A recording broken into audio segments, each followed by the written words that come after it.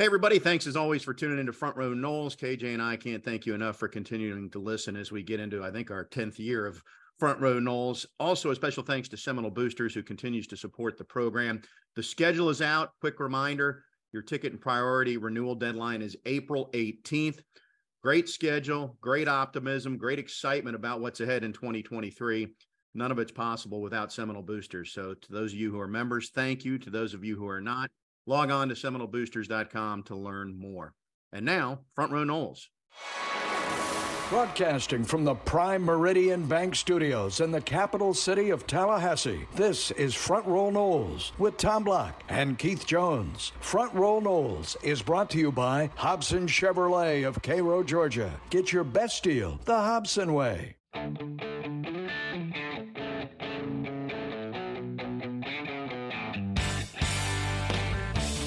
Good day, everybody. Tom Block, Keith Jones. This is Front Row Noles, and there is a big game or two or three on tap tonight and the next couple nights. And once again, all of Florida State Nation is captivated by Lonnie Alameda and her Seminole softball team, KJ.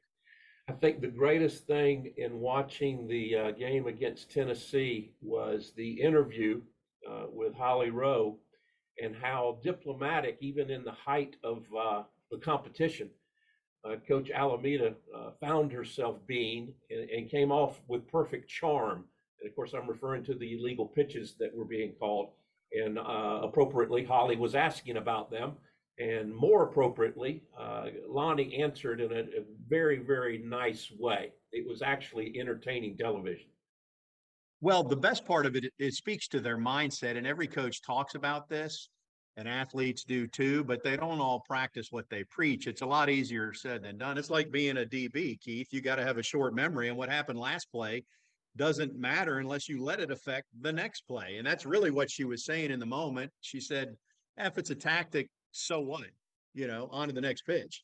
Yeah, and to the officiating crew's credit, what were there, four illegal pitch calls in that particular inning, 3 of them by the third base umpire and 1 by the first base umpire. So to whatever degree there was a conspiracy, I guess that lends credence to it, but it didn't matter. And that's the beautiful part of that ball game. No, it didn't. And here's what it struck me as. First of all, I don't fault Tennessee, because obviously they saw something on tape and they thought maybe there was something there that one time they could pull it out. And the way that works is you go to the umpires before a game. You do it in football too. If you have a trick play, you go to the officials and say, matter of fact, I know Florida State did this last year when they ran that fake punt return, whatever you called it, where there was the decoy with Micah Pittman on one side of the field and Pokey Wilson returned it. They give the officials a heads up. Hey, we've got this in here. This is how it works. Just know that you might see it. So I don't doubt that Tennessee picked something up and told the umpires, hey, she kind of does this. And so the umps were a little more closely tuned in. That's good on Tennessee for spotting that. And I'm assuming this happened. I don't know this for a fact. But the problem is then when the officials, the umps decide that they're going to call it every time. This is like calling holding on every play all of a sudden. It's subjective. It hasn't been called that way at any point during the game, and now we're going to call it every other pitch. Well, and to take that one step further, which was Coach Alameda's point, it had only been called one time the entire season against Florida State. So, it made for an interesting wrinkle, and Florida State was able to overcome it, which, again, repeating is the good news.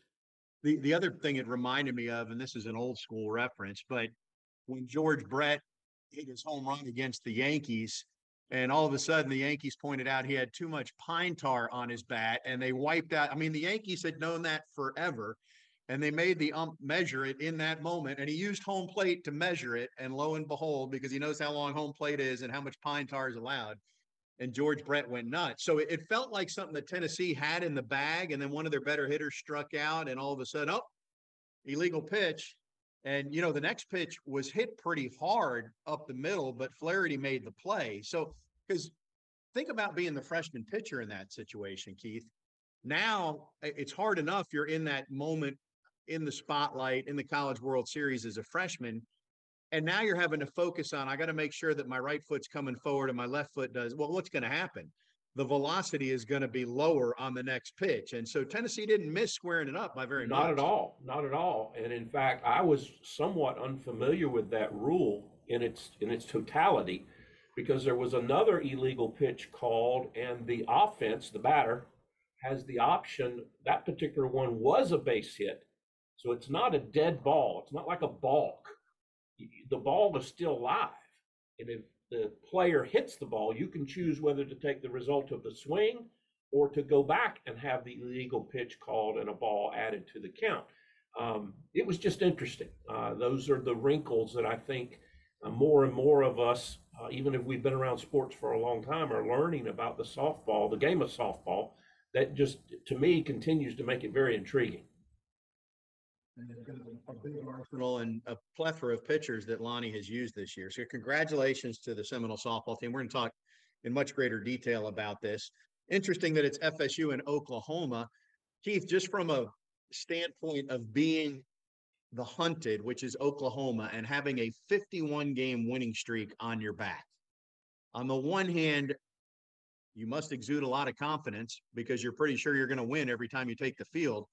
On the other hand, it feels like everything comes to an end at some point, and why not now? Exactly. And we didn't obviously follow Oklahoma all year long, but one of the things that happens in those winning streaks is they generate their own pressure, additional pressure. And it's just going to be interesting. FSU has played Oklahoma this year. They've met Oklahoma in the College World Series prior. So it's not like it's a new foe from that standpoint. Every team's obviously different. But it's also just interesting. Lonnie played at Oklahoma. That's her background. And she's got, coaching ties to that staff professionally after her 15 years here at FSU. So there's a lot of stories, a lot of behind the scenes intrigue that goes into this matchup.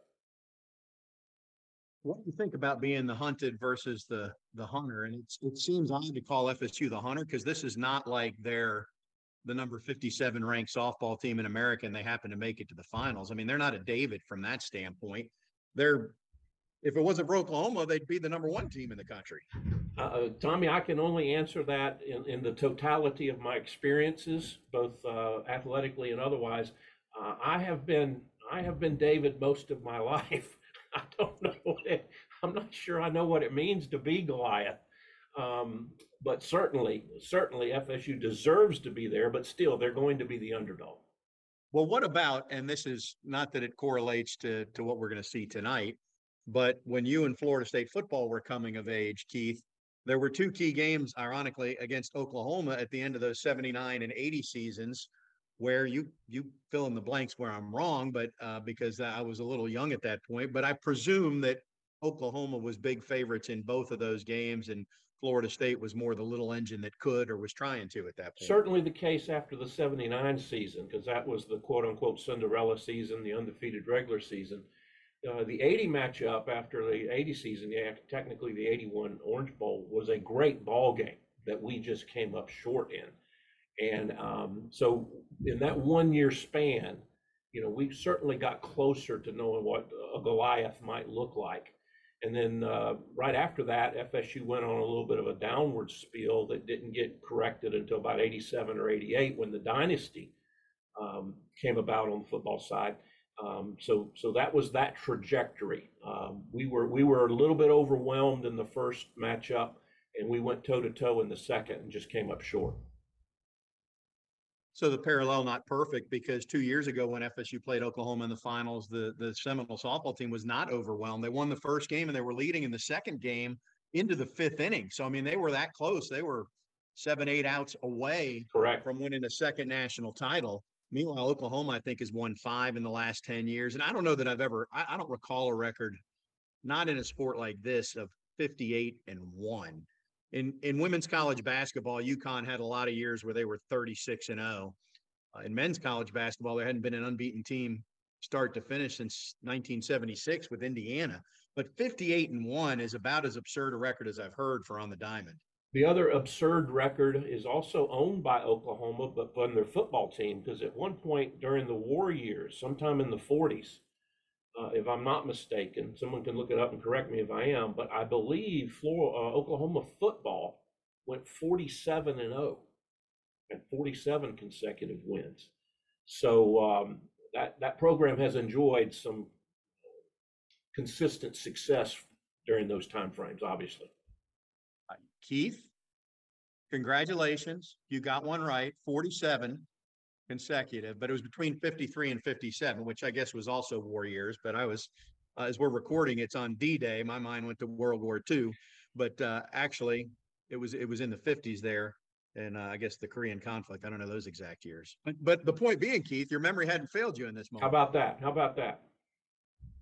All right, if we're talking war history, it's time to take a break. So we'll do that and come back with more Front Row Noles right after this.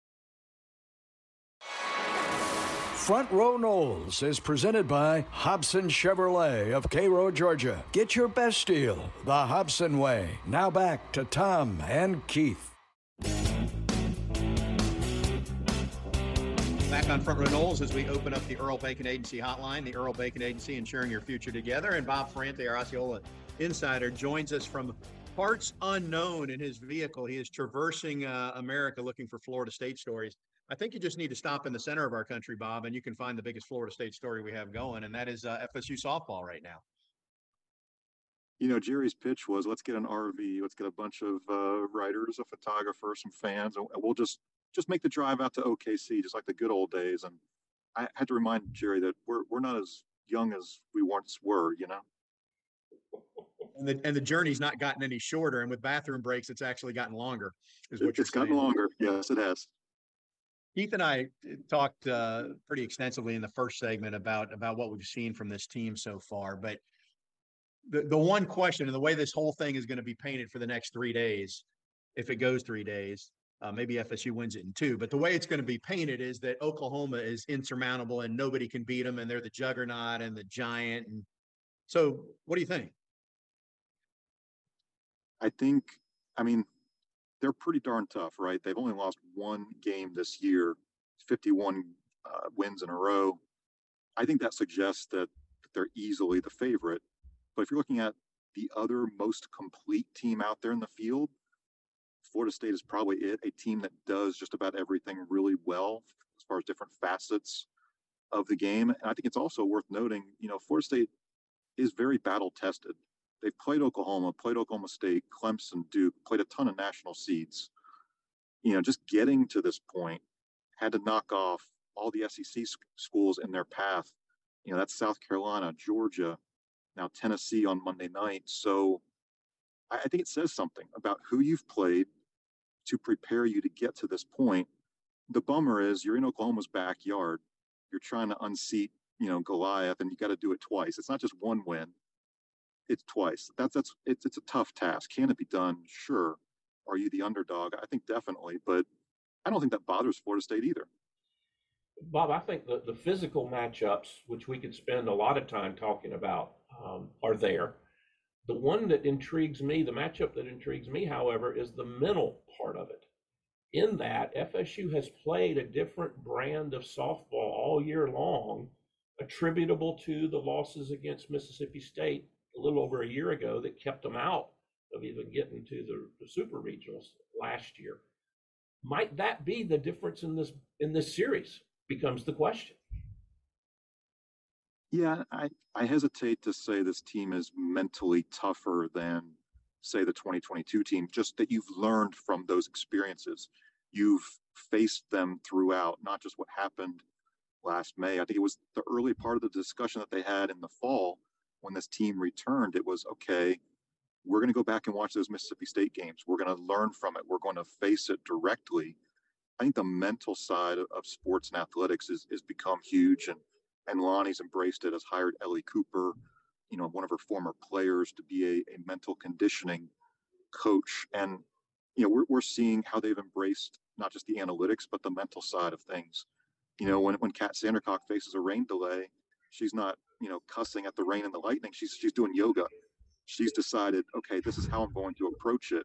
So I do think when this team faces adversity, even in games, they can go back to those roots, those moments, and really be as calm, I think, as possible. And that was a tough situation with McKenna Reed, right? On Monday night when she's facing those illegal pitch calls, she has to go back to, okay, what Lonnie has taught her, what Ellie Cooper has taught her. Okay, make an adjustment on the fly in terms of your mechanics. I mean, that's asking a lot. That was asking a lot from a freshman, and she battled through that on the biggest stage. So I think we're seeing those kind of moments. You have to, at some point, you have to say that's really, really cool. That's what sports is all about, making those in-game adjustments.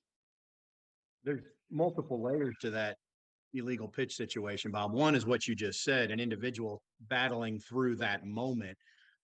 But there's the bigger context of what Lonnie called a tactics in her interview with Holly Rowe during the game, which is making sure that the team doesn't get annoyed, sidetracked, lose focus because now they're ticked off at the umps or Tennessee or what have you. What was your general sense on I guess how FSU handled it and just the way that unfolded and seeing 4 illegal pitch calls in 1 inning? Well, I thought Holly did a great job of asking the 2 questions that needed to be asked. She asked it in a very respectful way. I thought Lonnie answered it in a really good way as far as consistency, calling these illegal pitches, if we want to call them legal, illegal, whatever. You have to be consistent, regular season, postseason. That's a real challenge for this sport. I saw Kaylin Arnold on Twitter. Again, Kaylin pitched at Tennessee and Florida State, and she's even questioning, okay, should we be doing away with these types of rules in that sport? I think that's valuable insight from somebody who's pitched for both programs in both conferences. How Lonnie handled it, I thought was amusing. I thought there was some perhaps colorful language if you were lip reading her, what she was saying to the umpires.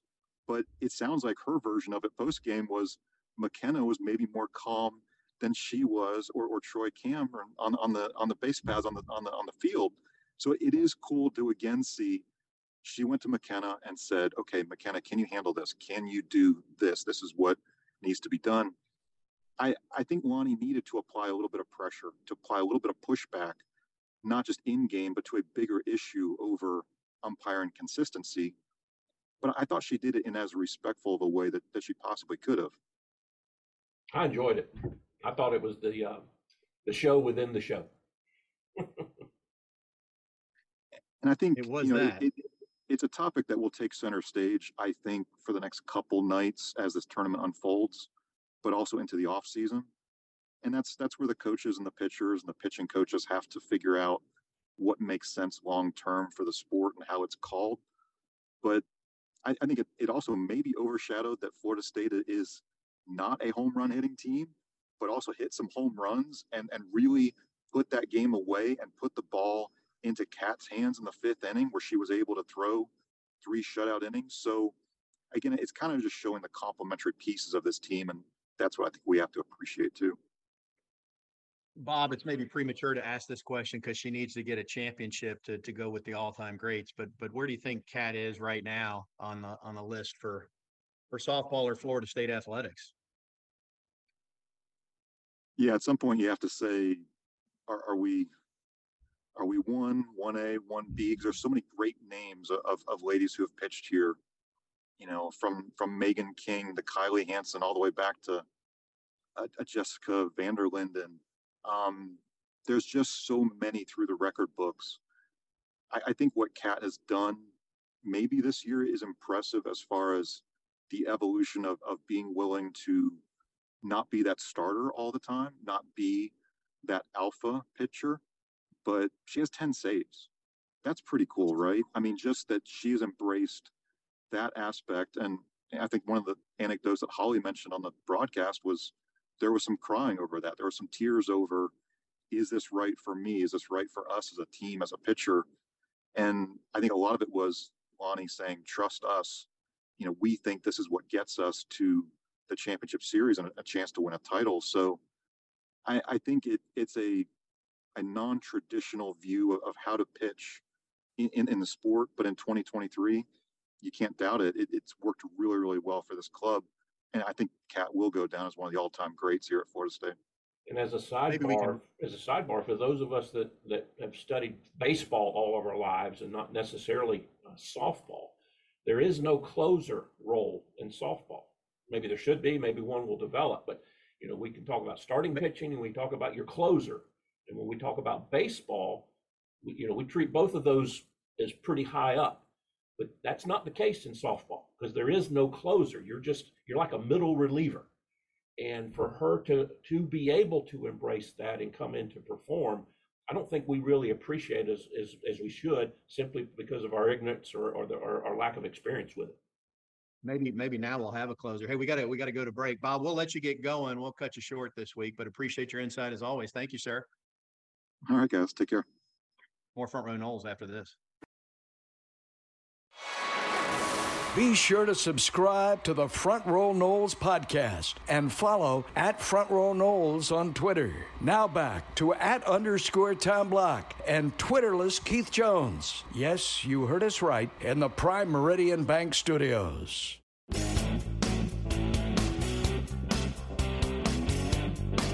Back on Front Row Noles, thanks to Bob Ferrante, who joined us via the Earl Bacon Agency hotline, as he always does.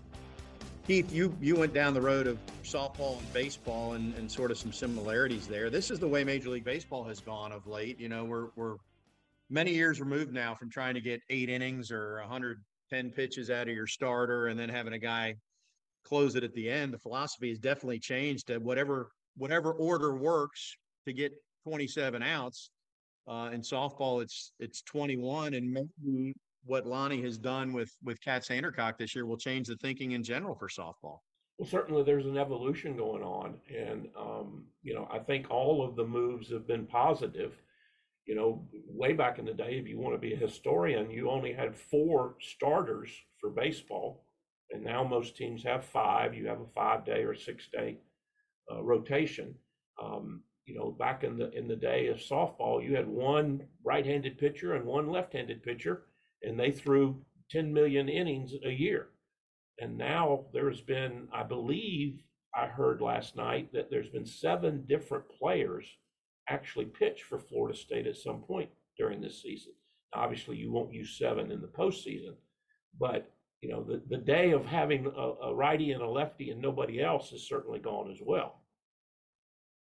One of the things that softball, I enjoy watching the sport of softball, and I think college baseball has got to make some adjustments here in coming years. I mean, they've made changes and tweaks at the major league level, and it's shortened the game significantly without compromising the integrity and still the loose nature of baseball. And I think college baseball has got to follow suit. But 2 things that softball does that would be worth considering. The first one would work in any sport, and that is there's a limit on how many replay reviews or challenges a coach can make, right? You get 2 per game per side. Now, the umps can start some on their own, but when you have 2, it makes you think twice in the second inning about whether you want to use one of them on that or not. And the point is the game is shorter because you're not reviewing everything. Right. And then the second thing is, the pushback from baseball coaches at the college level will come because they're trying to develop more pitchers, and you use more pitchers in baseball, but there's not a mercy rule in college baseball. Sometimes there is non-conference, but if you're playing a conference game, or certainly a postseason game, I mean, FSU beat Ohio State 37-6, and they couldn't stop the fight in the 7th inning. They had to get 27 outs. Well, in college softball, conference game, postseason game, regular season game, an 8-run lead after 4.5, 5 innings, depending on whether you're visitor or home, you just end the game, and that shortens the game, and I like that too. Except one little thing though, Tommy, you're going way old school. You're calling it the mercy rule. The mercy rule. I think what the politically correct term now is run ruled or something like that. But I agree with you. Yeah, let's put ourselves out of the mercy of having to deal with you not being able to score runs. Well, I'm using the word mercy because I used to broadcast those midweek games against Stetson when it was 20-4 FSU, and we're in the 8th inning trying to get 3 outs to get back to Tallahassee. Well, and you referenced the Ohio State game. I was actually broadcasting that game. That game went a little over 6 hours. Well, hopefully you negotiated your contract per run and per hit for that game, and that might explain why you retired from everything else since then. Maybe so. Anyway, enjoy the softball tonight and the next couple nights, and we'll see how Florida State. The one thing I know just with their mindset, they're not going to be intimidated, or the moment's not going to be too big for them. They played a tremendously challenging schedule. They've got girls that have women that have a lot of moxie on this team. I mean, they're going to fight and fight hard. And that was my point of my raising the issue about the mental aspect. There's two thoughts. The mental toughness. That's where you refuse to give in to fatigue. You refuse to give in to things not going your way. That part is in all sport. But the one thing softball does add to it is the calmness and the ability to be that competitive, but not to be hyped up, to be able to do it in a relaxed fashion. And that's been very intriguing to me as I have watched Coach Alameda over the years and her squads over the years. These ladies are mentally tough in the traditional way. And then they found a way to enjoy playing the game, so that it's not drudgery. It's not something you have to push yourself through. You push, but you're enjoying it. And it's just been fun to watch. Fun to watch, continues to be fun to watch. All right, let's shift gears, Keith. Talk some football. Two of the all-time greats in Florida State history are on the ballot, if you will, for the College Football Hall of Fame. First reaction in seeing these names, and the names are Warrick Dunn and Peter Warrick, if you're not familiar, is you have to be shocked, and it has to come as a reminder that they're not in the Hall of Fame already. Well, I've had a couple of conversations with people about that. There's the law of large numbers. There are 32 professional teams. And so if you talk about the number of players, there's 53 people on a squad. At the college level, you've got 125 plus or minus, and you've got 85 plus, preferred walk-ons. So yes, you can look at that and say, what has taken so long? On the other hand, one of the things that the NFL Hall of Fame talks about is first ballot inductees. And FSU's had a couple of recent in Derek Brooks and Walter Jones. I have no doubt I will be absolutely shocked if both Pete and Warrick are not voted in. The top of my head will come off if they are not elected in this year. They were that important as players and that important to Florida State. They both won a national championship. This should be a slam dunk. But to your point, part of the reason there's such a backlog and it takes so long is what you just said, the math. And the College Hall of Fame takes a similar number, a few more, but to the Pro Football Hall of Fame. I mean, there's 28, 30 teams historically in the NFL, and they're putting, 8 or 10 people in a year, maybe when you count the other beyond the ballot and the first team, the others that get in. But in the College Hall, they're putting in 15 maybe. I mean, you could make the case that historically they should be putting in 30 a year, and it still wouldn't water it down very much. Correct. But it's a nice affair. I've had the privilege of being an attendee. Now, I'm certainly not in the Hall of Fame, but being an attendee at the Waldorf, and haven't been able to hold it there for a while because the building's under reconstruction and renovation. But people turn out, people enjoy it. It's prestigious, I can assure you. I mean, Keith, there's a lot of names. So first of all, at the wide receiver position, also on the ballot, and I'll go with the names that I'll consider lower tier, even though this is a pretty high tier. Justin Blackman from Oklahoma State, Herman Moore from Virginia, Taylor Stubblefield from Purdue, right? But you also have Marvin Harrison from Syracuse on this list, Willie Galt, Larry Fitzgerald, and Randy Moss, who used to be Peter Warrick's roommate for the 1 year Moss was at FSU when he didn't play. So, I mean, Peter Warrick's going to get in, but that's a pretty strong list. It is. And one of the things that is difficult that the voters seem to do a reasonably good job with is distinguishing the college career and numbers versus the professional.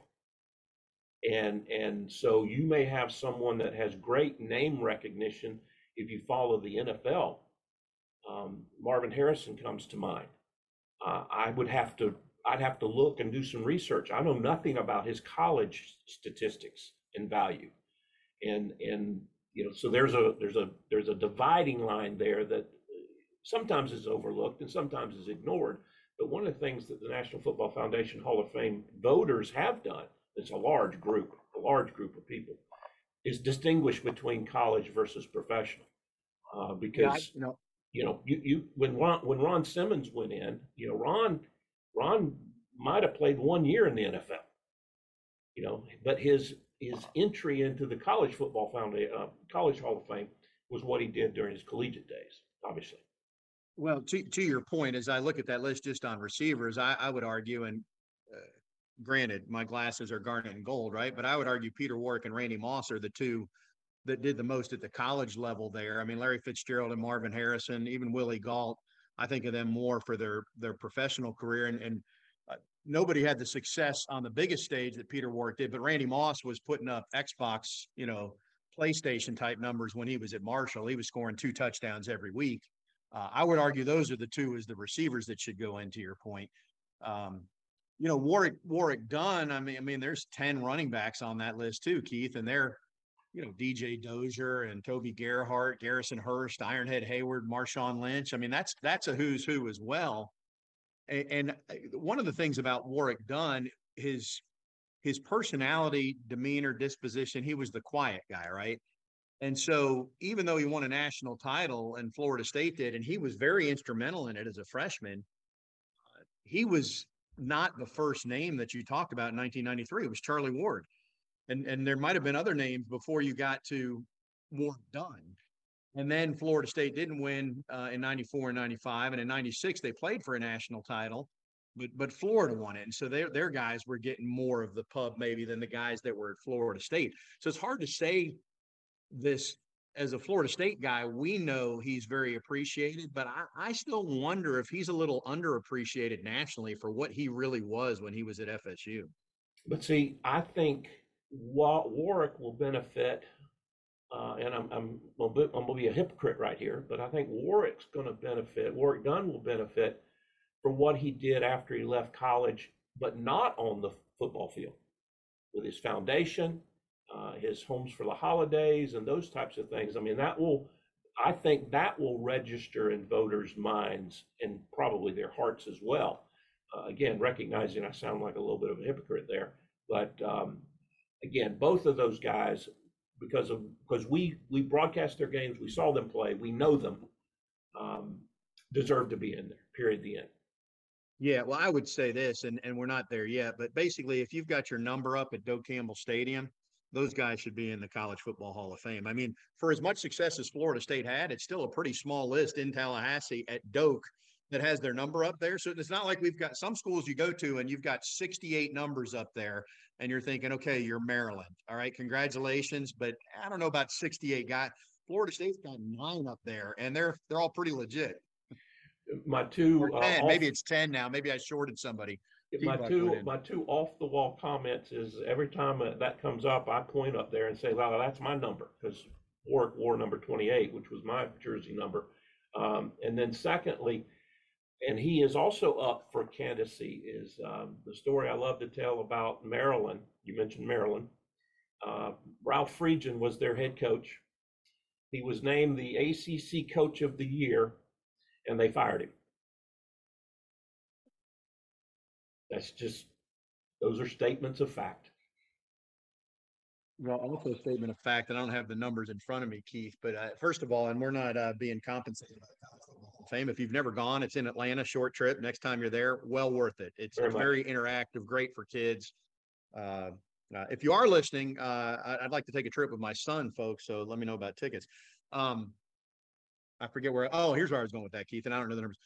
But Notre Dame and Army each have like 48 guys in the Hall of Fame, or I think Army might have 4 times more guys in the Hall of Fame than what FSU does. FSU currently has 10. So it's skewed a little bit to back in the day, pre-segregation, when there were about 4 teams that were winning every award, and Army and Notre Dame were 2 of them. Well, I will just again state this as a statement of fact. Army was playing football well before Florida State, and Army was one of the few institutions that still got some pretty quality kids during the quote unquote war years, because they were technically there training for the war. And so they had a couple of built-in advantages, at least up until about plus or minus 1945, 46, 47. Well, I can't claim that I was listening to the radio and listening to the guys from Army to the right and to the left. And I said pre-segregation. I meant pre-integration, obviously there, Keith. But anyway, hopefully they both get in. And I don't know how many more will. We've done this exercise before where we've looked at it, Keith. The criteria is you have to have been a first-team All-American in like 3 of the 5 main. And so there's 20 other guys from the 90s for FSU that technically are eligible when you go back to like a Derek Alexander. I think Corey Sawyer might be on that list. I mean, there's a Clay Shiver is technically eligible. I mean, there's a lot of guys from the 90s. I would think after these two, though, Chris Winkie is going to be someone that's going to need to get in there. Yeah, I'd have to sit down and have some aides. I would not be able to come up with all the names off the top of my head, but yeah, there are a few others, but there are also a plethora of them that are going to be middle of the road, and it may take a long while, in fact. Yeah, the list for FSU currently, by the way, is Marvin Jones, Charlie Ward, Derek Brooks, Bobby Bowden, Ron Sellers, Fred Biletnikoff, Daryl Moodra, Ron Simmons, Deion Sanders, and Terrell Buckley. So it's a pretty good list, but there's other names that could go in. Yep. All right, we'll take a break, come back, and wrap things up right after this on Front Row Noles. Be sure to subscribe to the Front Row Noles podcast and follow @FrontRowNoles on Twitter. Now back to @_Tom Block and Twitterless Keith Jones. Yes, you heard us right, in the Prime Meridian Bank Studios.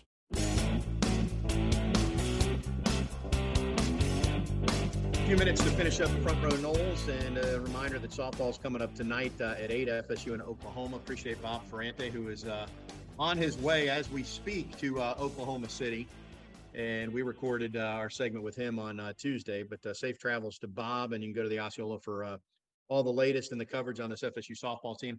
Talking a little football, Keith, the several newcomers for Florida State met with the media earlier or Wednesday morning, and it's great that Florida State does this, first of all, but it's also nice. I always talk about recruiting like it's a birthday or Christmas holiday, because you finally get to unwrap the present and see it. Now, you're not quite on a game day yet, but it's similar because it's tangible, and that's definitely true with Destin Hill, who we've waited 2 years to see him arrive, and he's one of the guys that met with the media earlier today. Yeah, how do they present themselves? And obviously, these are new to the program. Both the newcomers are divided into the transfer portal folk and the incoming freshmen. So you get a feel for how the young guys comport themselves and deal with the media. You obviously expect those older folk to have a little bit of that experience, but that's your first taste. And obviously how they interact with the media doesn't necessarily mean one iota of how they're going to play on the field. But you take in what you have, and you start formulating your opinions from it. It just continues to amaze me. If you want to go to Seminoles.com, you can look at the updated roster. But I still old-fashioned, Tommy, shoot me if you will. But those duplicate numbers continue to drive me nuts. And there are a bunch of them. Hey, all's fair in love-worn recruiting, Keith. You know that. I understand. Yeah, that's what we're doing. Hey, I want to mention, so my son Nolan is at the Leonard Hamilton basketball camp this week, and I saw Stan Jones. I guess it was Sunday when I was checking Nolan in. The camp runs Sunday to Thursday. So I pointed him out, but I put the disclaimer on. I said, Stan, he clearly is not going to be targeted to play the 5 position in Leonard's system. And actually, with the size you recruit, he probably can't play 4-3, 2, or 1 down the road. And that's without even getting to his skills and ability, which is to say he's a little vertically challenged like yours truly.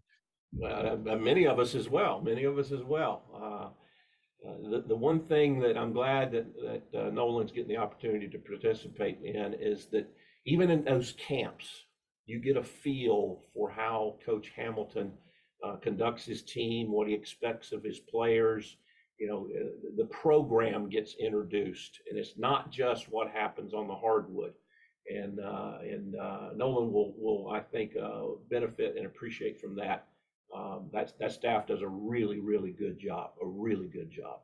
Well, the players are all involved. All the players are here right now, except Baba Miller is competing internationally on the Spanish national team I think it's at the FIFA World Games or something like that. Right. So he'll be back in a few weeks. But other than that, everybody on the roster is here and participating in the camp. So that's a cool benefit there. So Nolan's having fun. I don't know that a basketball scholarship is in his future, but he's going to have fun this week anyway. And he's at the point now, Keith, where he can beat his old man. I'm not sure what time in your life that happened. You had kids younger than me, so you might have been able to dominate the home court a little bit longer. Your kids were older before they could take you, but yeah, Tommy, the pendulum has the shifted. Jones household never owned a basketball. So Well, whatever the sport, at some point your kid becomes the master, is what I'm saying. That is true. That is true. All right. We are out of time, folks. Thanks for putting up with us again, as always. Enjoy the softball tonight, tomorrow, and hopefully not Friday. The Noles just take 2 in a row, and we'll talk about it all again next week. Keith, we'll just celebrate it. We'll just celebrate it. All right. He's Keith. I'm Tom. This is Front Row Noles.